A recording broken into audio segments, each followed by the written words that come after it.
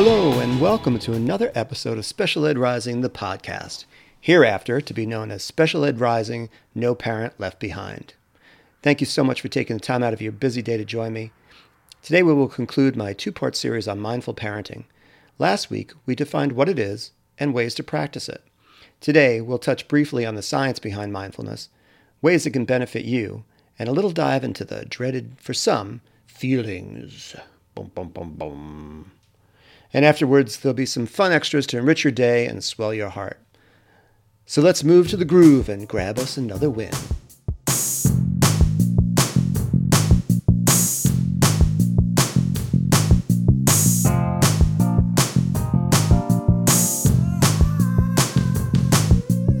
Once you accept your children's basic nature, you can contour your style to meet their temperament. To do so means letting go of your fantasies of yourself as a certain kind of parent, and instead evolving into the parent you need to be for the particular child in front of you. Shefali Saberi, The Conscious Parent. The simplified version of how the brain works in regards to mindfulness is this. Negative emotions emerge from the parts of the brain called the amygdala and hippocampus, which are responsible for what's known as fight or flight defenses. We've all experienced that, no doubt. Many years ago, I had a student on the spectrum who exhibited some pretty hostile behaviors when he was triggered. This was a beautiful child who, when he was doing well, had a great smile and laugh and was so bright. The flip side of that showed erratic behaviors and a tendency to physically lash out at peers and adults. It was still very early on in my career, and I was constantly learning new strategies to reduce negative behaviors in my students. At one point in the school year, I had been working with the student's mother, connecting school and home, in order to establish rewards and consequences contingent upon behaviors displayed in both environments. This can be incredibly effective when done with mindful awareness. Viktor Frankl, again, noted in A Man's Search for Meaning, "Everything can be taken from a man but one thing, the last of human freedoms, to choose one's attitude in any given set of circumstances, to choose one's own way. Every minute of every day, you have this choice." By avoiding a knee-jerk response, we allow the area of the brain called the prefrontal cortex to find an old phone booth, cape up, and rescue us, allowing for more thoughtful and reflective reactions. Blissfulkids.com, a wonderful mindfulness resource for kids, states, "Mindful practice diminishes the reactivity from the amygdala and strengthens the prefrontal cortex. When the amygdala is calm, it gives the prefrontal cortex what it needs." If we don't respond to a stimulus automatically, the prefrontal cortex will provide us the opportunity to choose the best possible response. This is your free will, your chance to choose the best path forward when responding to negative input. One day there was an assembly in the school auditorium. As we made our way to the area near the stage at the back of the room, this student began acting out. I can't recall if this had been building up for him or that perhaps the size of the crowd and or the crowd noise bothered him or something entirely other, perhaps. I admit that I wasn't as tuned into the sensory aspect of autism at the time, as I was always so focused on climbing the trunk of the strategies tree without exploring all of the branches that made up the complex individuals I was working with. It was these moments that were my training ground. I remember feeling the behavior starting to get to me, and I was at a loss in the moment for what to do. I couldn't get him to leave with me, so I decided to pretend to call his mother. A horrible idea, which I rail against now. Like when parents threaten to call the police and have their child arrested. I completely understand the thinking in the moment. You're frustrated and reaching for anything to fix the behavior. But it's so extreme and comes with no follow-through on the threat. It leaves the parent with no options. If we're not willing or able to follow through on our words, then they're no good to us. And such threats are entirely unrealistic and potentially terrifying to the child. I don't imagine any parent wants that result. I think we're better served considering connecting with our child. Fear and anger can cause us to act in ways that are erratic, frozen, hurtful, or thoughtless. I was not thinking well, and my anger and frustration caused me to do something that could only elevate the negative behaviors. We were so naked in space in that large room and no emergency kit or behavior system in place for the environment. So instead of trying to connect and find calmer, more helpful options for him, I went punitive and it blew up in my face. This was my chance to choose the best path forward when responding to negative input, and I didn't stop to take a breath.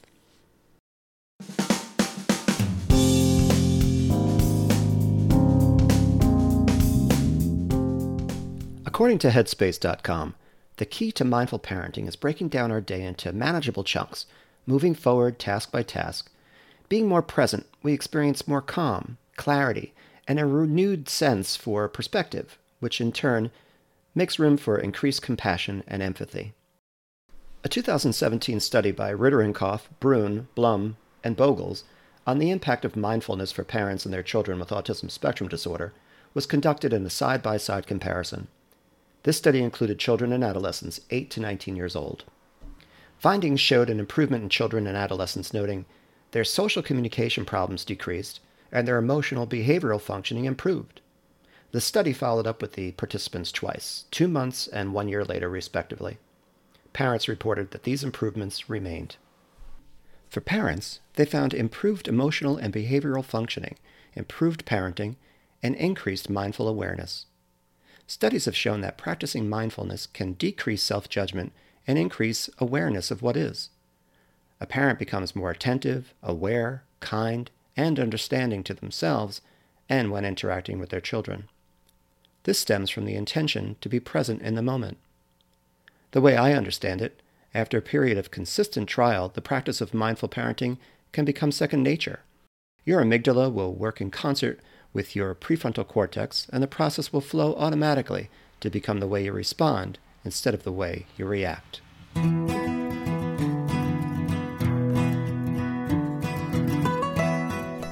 I have experienced many parents who, understandably, lose their cool over their child's repeated meltdowns.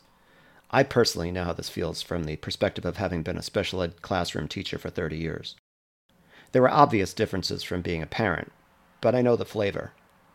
I've consumed a fair share of sour behaviors, meltdowns, neediness, upset, physical assaults, pure anxiety and fear for my students that, when left to fester, would bite me, sometimes literally, in the end. At times, I thought I might lose my mind, so I had to learn to deal with my feelings if I was to last. Does this sound familiar?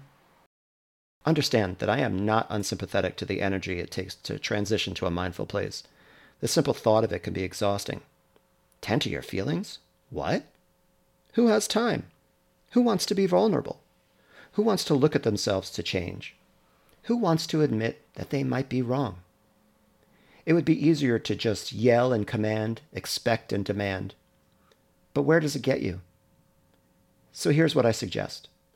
This is an acronym I created to help you to love your feelings. L. Listen to what is happening inside of us. O. Open yourself to feel your feelings. V. Verify the reality of the feelings. And E. Empathize with ourselves and the other. Anger is not something to avoid feeling or to repress. We shouldn't ask that of any of our feelings. I want to encourage you to experience them all without judgment. I want you to feel them, listen to them, and give them space. And I ask that you not react to them. Rather, I hope you'll respond to them. Feelings are ours, yet we are not responsible for how we feel. Dr. Flo Rossoff, in her book Seeds of Wisdom, states, "They, feelings, happen to us. We do not create them." And don't forget yourself. Compassion for others begins with ourselves. We cannot give what we do not have. We cannot expel all our energies every day and not take time for ourselves to refuel. Perhaps this may work in the short term, but there's a price in the long term. Taking time for yourself is necessary. I bet you're asking yourself, wow, he had one acronym. I wonder if he has another. Well, the answer is yes. Child and adolescent psychologist Dr. Marina Heifetz created the Tingle approach to responding instead of reacting.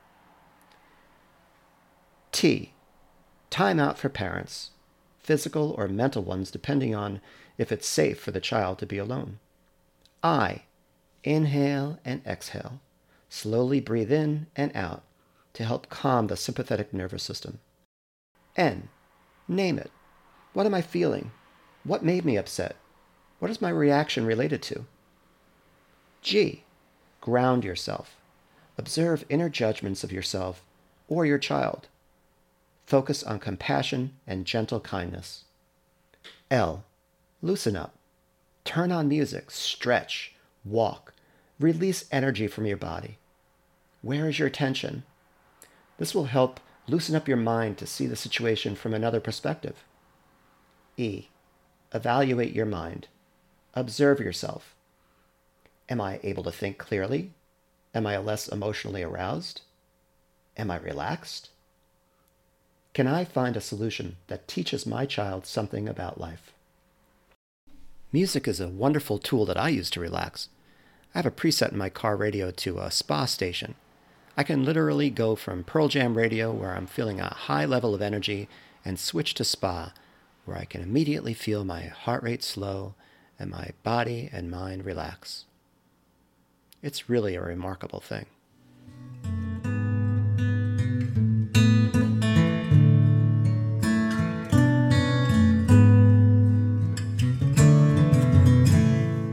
I'd like to provide you here with a 30-second or so moment, an opportunity to connect with your breathing and center yourself as you prepare to move forward in your day.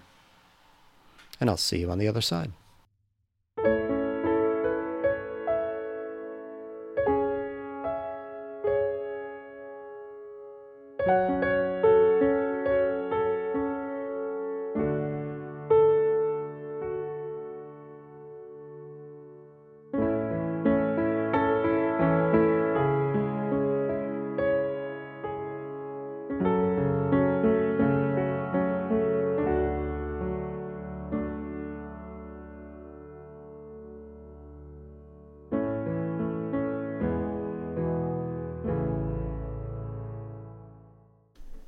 Imagine combining behavior strategies with a mindful approach to implement scheduling, routine, daily life skills, communication, and more into the life of your child and the healthy functioning of your home.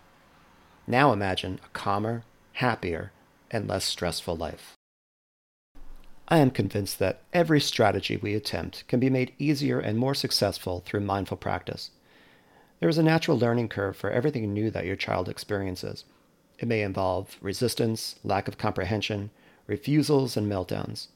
So, should you just give in or worse, give up? To that, I say no. But without a strategy for taking care of yourself, if and when all the accompanying negative behaviors and consequences already mentioned appear, what is there to do? I'm going to suggest 3 things to you that I feel every special needs parent finds difficult. 1. Create time for yourself. Everyone needs time away from the stresses of raising, caring for, and teaching their child. People think this is selfish, but it's not. It's selfish not to take time for yourself in order to have anything left to give. 2. Ask for help. And 3. Set an intention to find some time in your day to laugh. Another way parents can create mindful pause is by using the STOP method. A third acronym? Come on! Awesome! But how does it work? STOP. S for stop. Wait a few moments before reacting to your child. T. Take a few deep breaths. Breathe in through the nose and out through the mouth. Feel your muscles soften and relax. O. Observe. Notice and pay attention with curiosity to your thoughts, sensations, and emotions. P. Proceed. Return to whatever you were doing, responding to your child from a clearer, calmer mental state. Mindful parenting, according to Dr. Barron of the Child Mind Institute, is as simple as practicing paying full attention to our kids with openness and compassion, and maybe that's enough at any moment. Cheers to that. And finally, you know how hard it can be to manage your own feelings as an adult. Now imagine a child trying to manage their feelings. Now imagine a child with emotional, cognitive, and/or social disorders trying to manage their feelings. Step back. Pause before responding to your negative feelings. Check in with how you're feeling and then listen. However your child communicates, they're trying to tell you how they feel. Often this is impossible to know, right? Your child may be nonverbal. All the more reason to stop, step up, and tune in. And now for something completely different.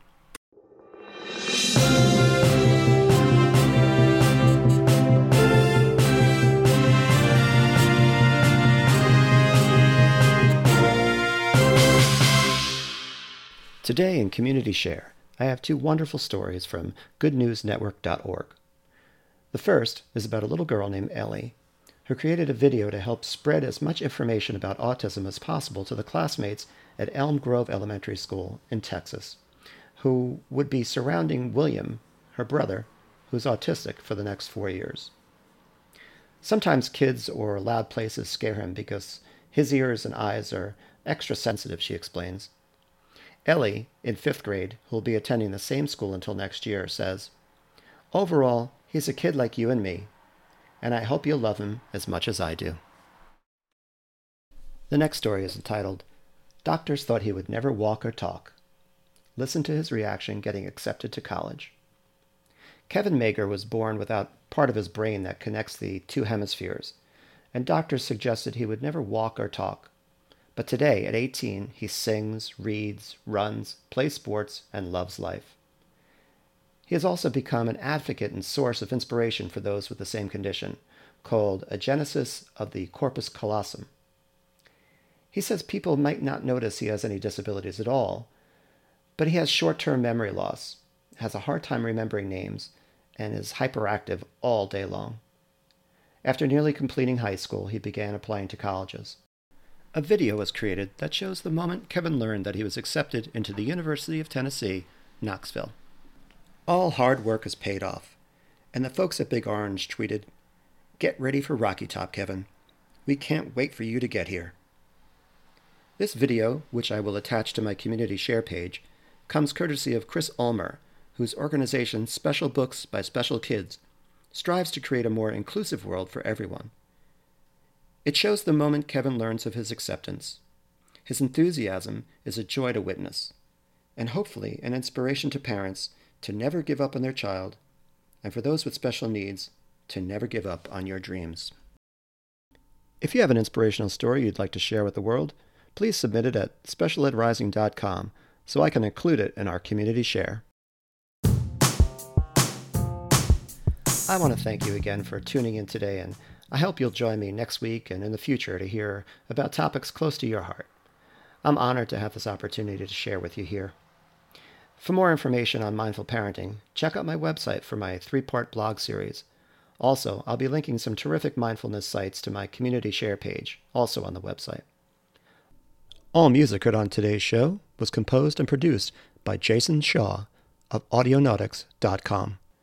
Remember to follow me on Instagram at SpecialEdRising and on my website, specialedrising.com. If you like the show, please let me know and tell a friend. Also, let me know topics you'd like to learn more about.